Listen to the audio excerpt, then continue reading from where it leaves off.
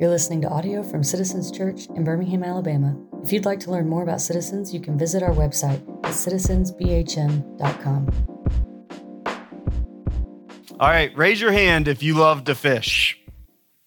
All right, a couple people. Wish it was more because I love to fish. I can't get enough of it. This is what I do in the spring and summer before it gets too hot. I love to fish. I love teaching my kids to fish. It's such a good life lesson time, good fun together. And the truth is, people have always loved to fish. As long as there have been humans, we've been pulling stuff out of the ocean, out of the rivers, out of the lakes. And just like they loved it in the ancient time, the internet loves it now. And the videos and pictures that float around the internet kind of have three different categories. And the first category is this: small child, big fish. And they kind of go like this. The children are scared and excited. He's been playing a lot of Fortnite, and then bang, big trout. Or picture like this: the bass is just about as big as the child. But then there's a second category of like, look what weird thing I caught, Mom. They go, it's like this. Ugh, I know. Yeah, he might be a bait fish, not for the dinner table. Or something like this. Or something like this. It doesn't even totally look like a fish. It looks like, I don't even know, like a dinosaur that got chopped in half. But then there's a final category of internet sensation fishing that is the overwhelming amount of fish. That truly one net commercially can hold thousands of pounds of fish at one time. Or in a more terrifying way, take a look at this. This is a feeding frenzy of sharks that enveloped all around a boat, eating a swarm of fish. And so that's kind of how the internet, these fishing things go. And Jesus' miracle fits right in there. The overwhelming catch of fish. After a night of professional fishermen catching nothing, Jesus tells them, after preaching on the lake, to throw your now clean nets back out into the lake. And Peter groans a little bit. He just had his crew cleaning the nets, and here's Jesus saying, head back out. It's the wrong time of day to fish. We caught nothing, Jesus. So he obeys, but he obeys with a bit of a sigh. Verse 5, it says, Simon answered, Master, we toiled all night and took nothing, but at your word, I will let down the nets. So they go out to the deep, they let down the nets, but immediately panic ensues. Verse 6, and when they had done this, they enclosed a large number of fish. Their nets were breaking, and they signaled to their partners in the other boat to come help them, and they came and filled both boats, that they began to sink. If you've ever been in a boat, it takes a lot to sink a boat. They kind of float on top of the water. It can be so heavy. These boats are overflowing with fish. It's an overwhelming experience. It's a catch of a lifetime. The nets are ripping apart, yet Peter's attention leaves the lotto ticket of what's happening, and he falls on his knees in front of Jesus. The excitement, the surprise, the joy of the catch all stops. Because he realizes what we should realize in every Jesus miracle, that it's not about the miracle. It's about who the miracle points to. That Jesus isn't just a good teacher. Jesus isn't just a moral man. Jesus is more than a prophet. Jesus is more than a ruler to be. That Jesus is the Messiah. Meaning Peter's not just standing next to another guy in Galilee, but instead Peter is in the presence of God himself. And for Peter, the miracle hits home. He's spent a lifetime trying to figure out this one lake, the Sea of Galilee. He's been trying to figure it out his whole life. He's been catching fish. He's successful. He has a crew. But he couldn't do this. And while Peter had felt the humanity of Jesus, Jesus had come to Peter's mother-in-law's house and healed his mother-in-law. He'd seen the humanity of this man. He'd heard wonderful teachings from this man. He was a person that God was apparently using to heal. But all of a sudden, Peter sees not just his humanity, but Jesus's otherness. That this man isn't actually like me. That Jesus is actually holy, separate, set apart, other, completely perfect in a way that starts to overwhelm Peter altogether. Verse 8 captures it. But when Simon Peter saw it, he falls down at Jesus' knees saying, "Depart from me. Leave me alone. I'm not worthy, for I am a sinful man, O Lord." All of a sudden, the bigness of Jesus starts to change. He should be dancing over being rich and doing a catch that outlasts a month of work. But he's not dancing. He's a little terrified. And this response, while strange, is very biblical. When we see Genesis 3, Adam and Eve, they sin. And as soon as God and his holiness walks in the garden, they try to depart. They get behind a bush like that's going to work, but that's what they do. In Exodus 19, they finally see God, these freed Israelites, these Hebrews, they're by Mount Sinai, and suddenly God's presence manifests in power. It's thunder, it's lightning, and it terrifies them, and they tremble, and they say, I don't want any piece of this. How can I make sure I'm not too close to this? But most notably, we see this moment where the prophet Isaiah, he experiences a vision 750 years before this moment that instructs what's happening right here. And what Isaiah sees is Jesus on the throne. Jesus as he's been from eternity past.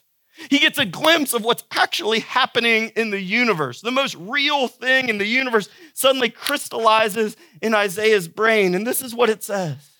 He says, "I saw the Lord sitting upon a throne, high and lifted up. The train of his robe filled the temple." We think at a wedding there's a long train. This is a robe that fills a room like this and greater.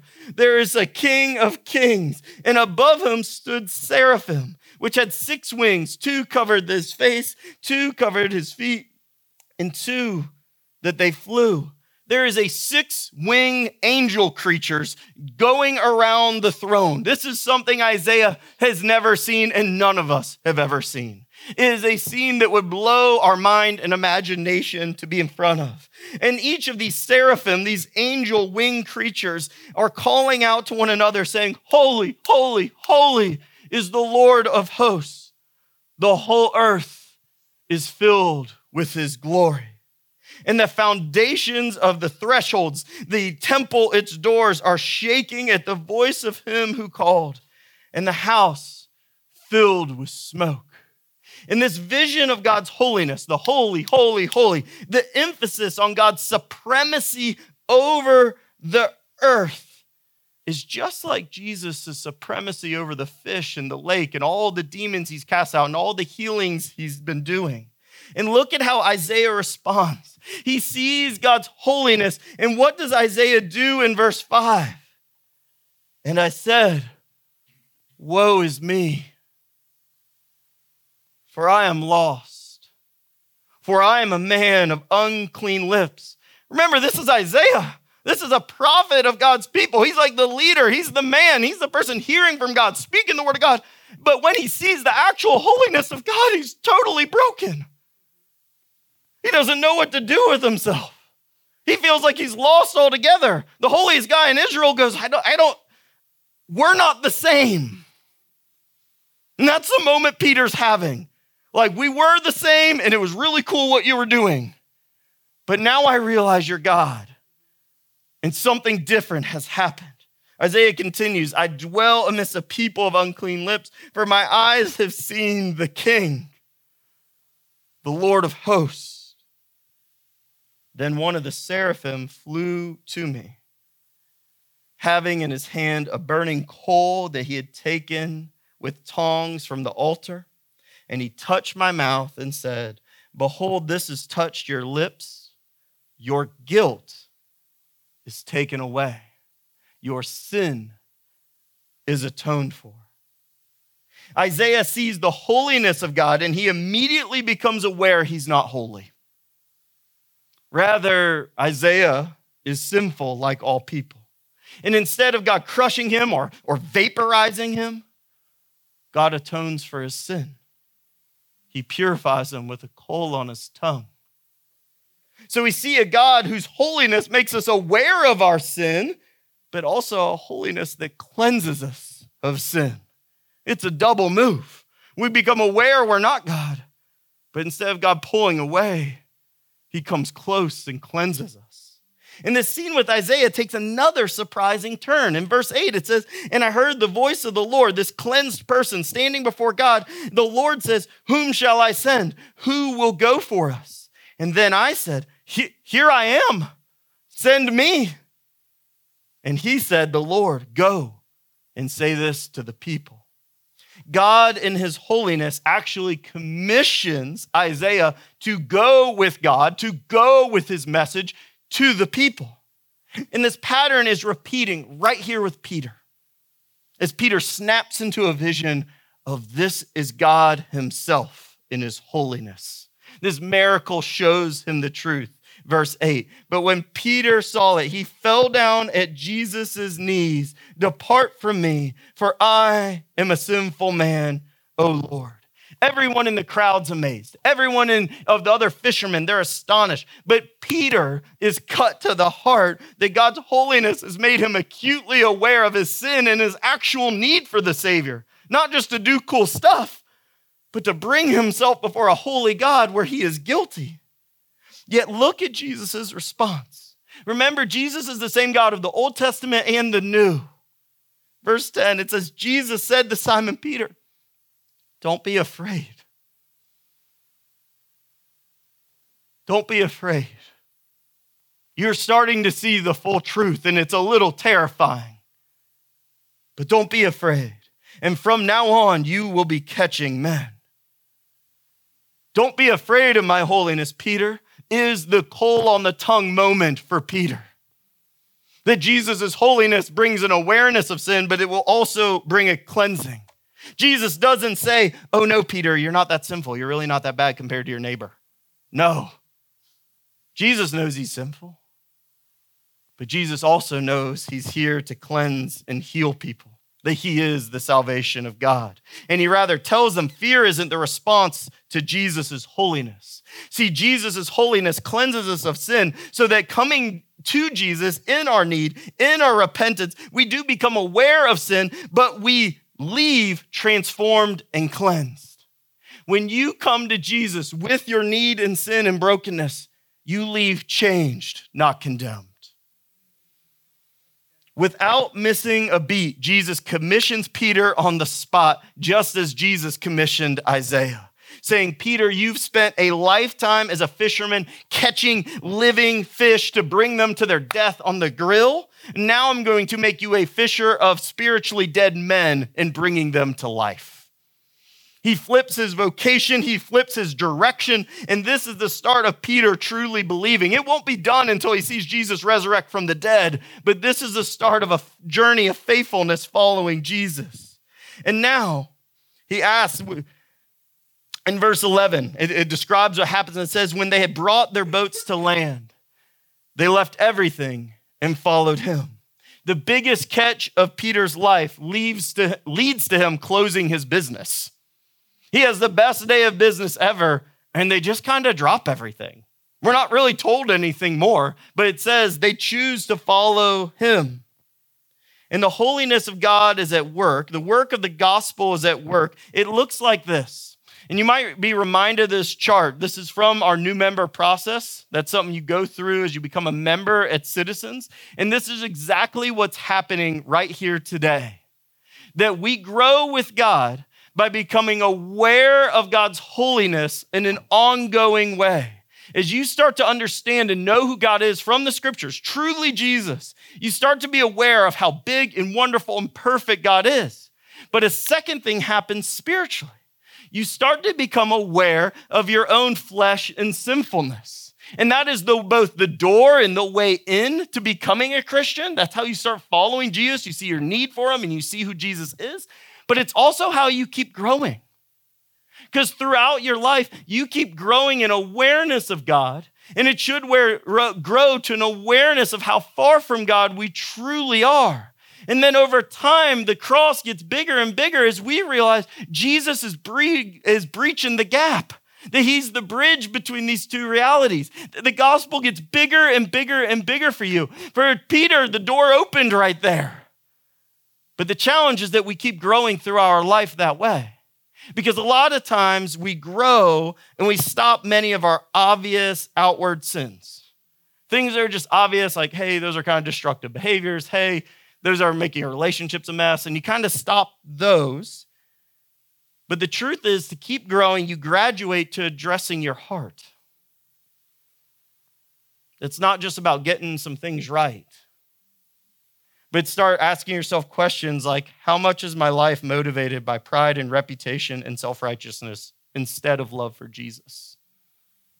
How much of my life is about proving others wrong over passion to follow Jesus? As outward sexual sins cease, but how free truly is my mind and heart from lust? How much does comparison motivate me other than the love of God? How often are my wounds driving me instead of a wisdom that comes from God? Those are deep waters that will go to the end of our life. But if you let Jesus get in the soil of your heart and start digging out the rocks, start digging out the weeds a little deeper, there will be a beautiful garden of your heart of the fruit God wants to bring. That's starting for Peter today. Whether you don't know Christ, please know him. See that you are sinful before a holy God and you need this Jesus who can save. But if you are in Christ, this sermon's for you too. That there's work to do. There's an invitation with God to continue to know him and to continue to grow deeper with him and see the gospel get bigger today for you. When we are free to actually grow with God is when we feel completely safe with God. When you're completely safe with God, suddenly you feel okay to take a look at your worst. And that magic can happen in community too. As you feel safe in your friendships and your marriage and friends, suddenly you're okay with saying, yeah, there's things that aren't right in here, and I don't want to stay the same anymore. God's holiness has never been a curse. That's what sin is. Sin's the curse we stay away from. God's holiness is not a curse, but an invitation to life with God himself, and that we can share this gospel onward. It is only people greatly changed that have something to greatly tell. And that's what's happening right here. Just as Jesus' holiness transformed a sinful Peter, so Jesus' holiness transforms a suffering leper. Look at verse 12. While he was in one of the cities, there came a man full of leprosy. Now, leprosy is used here as a word for all sorts of medical conditions that affect the skin or affect the skin. To be full of leprosy likely meant this man is covered in raw sores throughout his body. Full of it. Not a patch of it, not on his arm, not an infection on the leg. It says he's full of leprosy, inferring head to toe. And these sores on your body meant you were ritually unclean, which meant a priest would have to come and tell you, according to Leviticus 13, you cannot come worship God at the temple because you are a leper. You must stay out of the community in general because you are a leper. You must live outside the camp, and in this case, the city itself, because you are a leper. And there are practical needs that leprosy was infectious and could spread, but also there's this ritual uncleanness. And it leaves this poor man likely baking in the sun day after day, swatting flies, unable to join the normal economy and hold a normal job or anything like that. Probably poor, relatively homeless, and alone. He's unable to have human contact. He's full of leprosy. It's probably not been a week. It's probably been a decade. And his life is careening towards infection and death. That this man is truly at the end of his life. He's desperate. He knows it. And in his suffering, he hears rumors of Jesus and gets a glimpse that maybe, just maybe, Jesus can help me. Verse 12. And when he saw Jesus, he fell on his face, just like Peter, and begged him, Lord, if you will, you can make me clean. The leper falls down on his knees like Peter, and Jesus' holiness has given him hope in his suffering. The leper has heard enough to know that Jesus is able to heal. He doesn't doubt the ability of Jesus, but he doesn't know Jesus enough to know if Jesus will or wants to heal him. And what Jesus does is more than heal the man. He heals the man, but his holiness begins to transform him. Look at verse 13. And Jesus stretched out his hand and did what? Did he just say, leprosy, go away? Did he snap his fingers? Did he clap his hands? He touched him. Man oozing with sores, forbidden to be touched by Leviticus 5. Jesus intentionally grabs this man, maybe the first human in decades, saying, I want to absolutely be clean. And immediately the leprosy left him. Leviticus said any man who touches a leper, even the wetness of his sores, would be unclean. In this moment, Jesus doesn't just help him, but touches him. He's maybe the first person in years or decades that sin and disease don't make Jesus unclean. But rather, as God, Jesus' holiness cleanses the leper. The disease doesn't go up Jesus' arm. The disease leaves through Jesus' arm out of this man's body. It is a reversal of things. The holiness of God cannot be ruined by your uncleanness. Your sins are no match for a holy God. He has the ability to clean you inside and out and change everything about you, to bring you into the worship of God, to bring you back into community, to bring you back to life. God doesn't pull back from our tears or our fears, but presses into us. Church, there is no safer place on the planet for your pain than the arms of Jesus Christ. He draws near to us. And the holiness of God makes us aware of our sin, but it also gives us hope in our suffering. The otherness of holiness is our hope that there's more than this broken world. There's not hope when we look around the world. Every system, every government, every person you know, including yourself, is broken. Except one. Except that Jesus, that his holy otherness gives us hope that things can be different. The healing is possible. There can be a future. A resurrection can be true. It all hangs on one man. His otherness, his holiness is our hope. And we learn that holiness is not our distance from sinners. Holiness instead is our nearness to Jesus. You are holy as you are near to Jesus. Not by who you hang out with or don't hang out with. You can be wise of who you hang out with, but it won't make you holy. Only Jesus makes people holy. And when we get that, church, Jesus melts us all together because suddenly we realize we have nothing to bring to God. These people, they're not bringing their good deeds or good words. They're bringing a humble and broken, contrite spirit. They're saying, this is who I actually am, Jesus, and I don't have any other hopes. Great timing. Love it. We're making a turn. We're now that church. Little magic, little sleight of hand. And once again, this experience of the gospel happens with the leper, and Jesus commissions him. Verse 14. And he charged him to tell no one, but go show yourself to the priest. Make an offering for your cleansing as Moses commanded as proof for them. And now even more, the report about him went abroad. And the great crowds gathered to hear him and to be healed of their infirmities. Jesus tells people not to tell people, and then people immediately disobey Jesus and do the opposite. And what he's doing here, it's no big secret. He just, for a practical, the crowds were so great, word was getting out plenty. So he said, go and actually follow the law and go be a witness to the priest in the temple.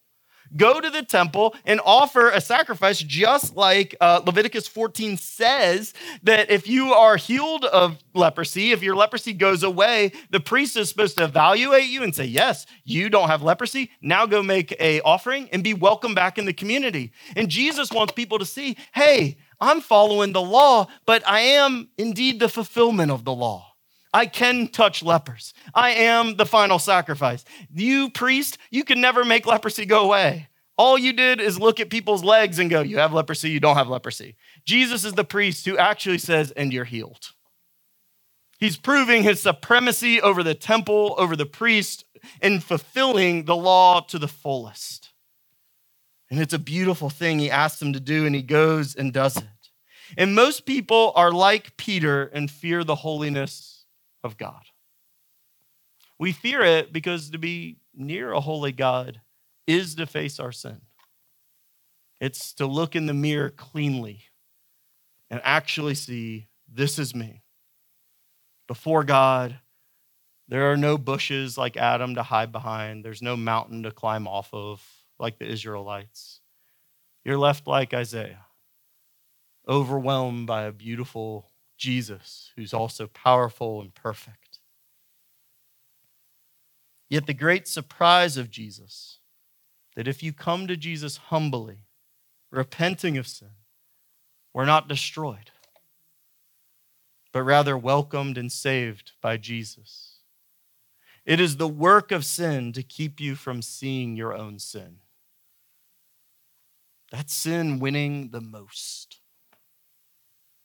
It is the work of sin to motivate you to try to make up for your sin by doing good deeds, trying to pay off some cosmic debt, trying to strive or prove yourself before a holy God. It doesn't make sense in light of a truly holy God. But it is the work of God to see our sin and then find our only hope is in God himself. Charles Haddon Spurgeon, perhaps the most famous preacher of the 1800s, said this: sin injures us the most by taking from us the capacity to know how much we've been injured by sin. As you struggle to articulate maybe what you've done wrong or what would make you unholy, realize that's sin winning. Stealing your capacity for even compassion to realize sin is killing you. It's like sin robs us the idea of even knowing we have cancer and convinces us, no, you're doing great, when we might not be doing great. It's the holiness of God is like an x-ray that we go, oh my gosh, I am full of cancer and there's only one cure. That's what God's doing. To meet Jesus truly is to be aware of your need for Jesus. Don't let sin blind you to your need for Jesus or bind you from coming to Jesus. Throw yourself on the mercy of God. Throw yourself to your knees, publicly or privately. Don't delay, both for salvation and for the growth of your soul.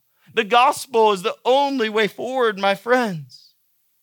Jesus is a holy God. And the holiness of Jesus transforms us. And that's the good news. And when we come to Jesus in need, we leave changed. The way to miss Jesus is not to see your personal need for Jesus. And whether you feel the weight of your sins today or feel the weight and the pain of suffering, Jesus awaits with a holiness that heals. If you love the Lord of the Rings, it's the last truth of the book is that he's the king of all. He returns, but he's the king that heals the soldiers after the battle. Jesus does both. He wins the great battle conquering the demons, yet there's healing in his hands for all who come to him. Holiness is not distance from sinners, but nearness of Jesus. Jesus cast his net that day and caught the first few disciples. He's the fisher of men. Jesus is casting his net today, both to cleanse of sin and to heal us in our suffering. Will you follow him?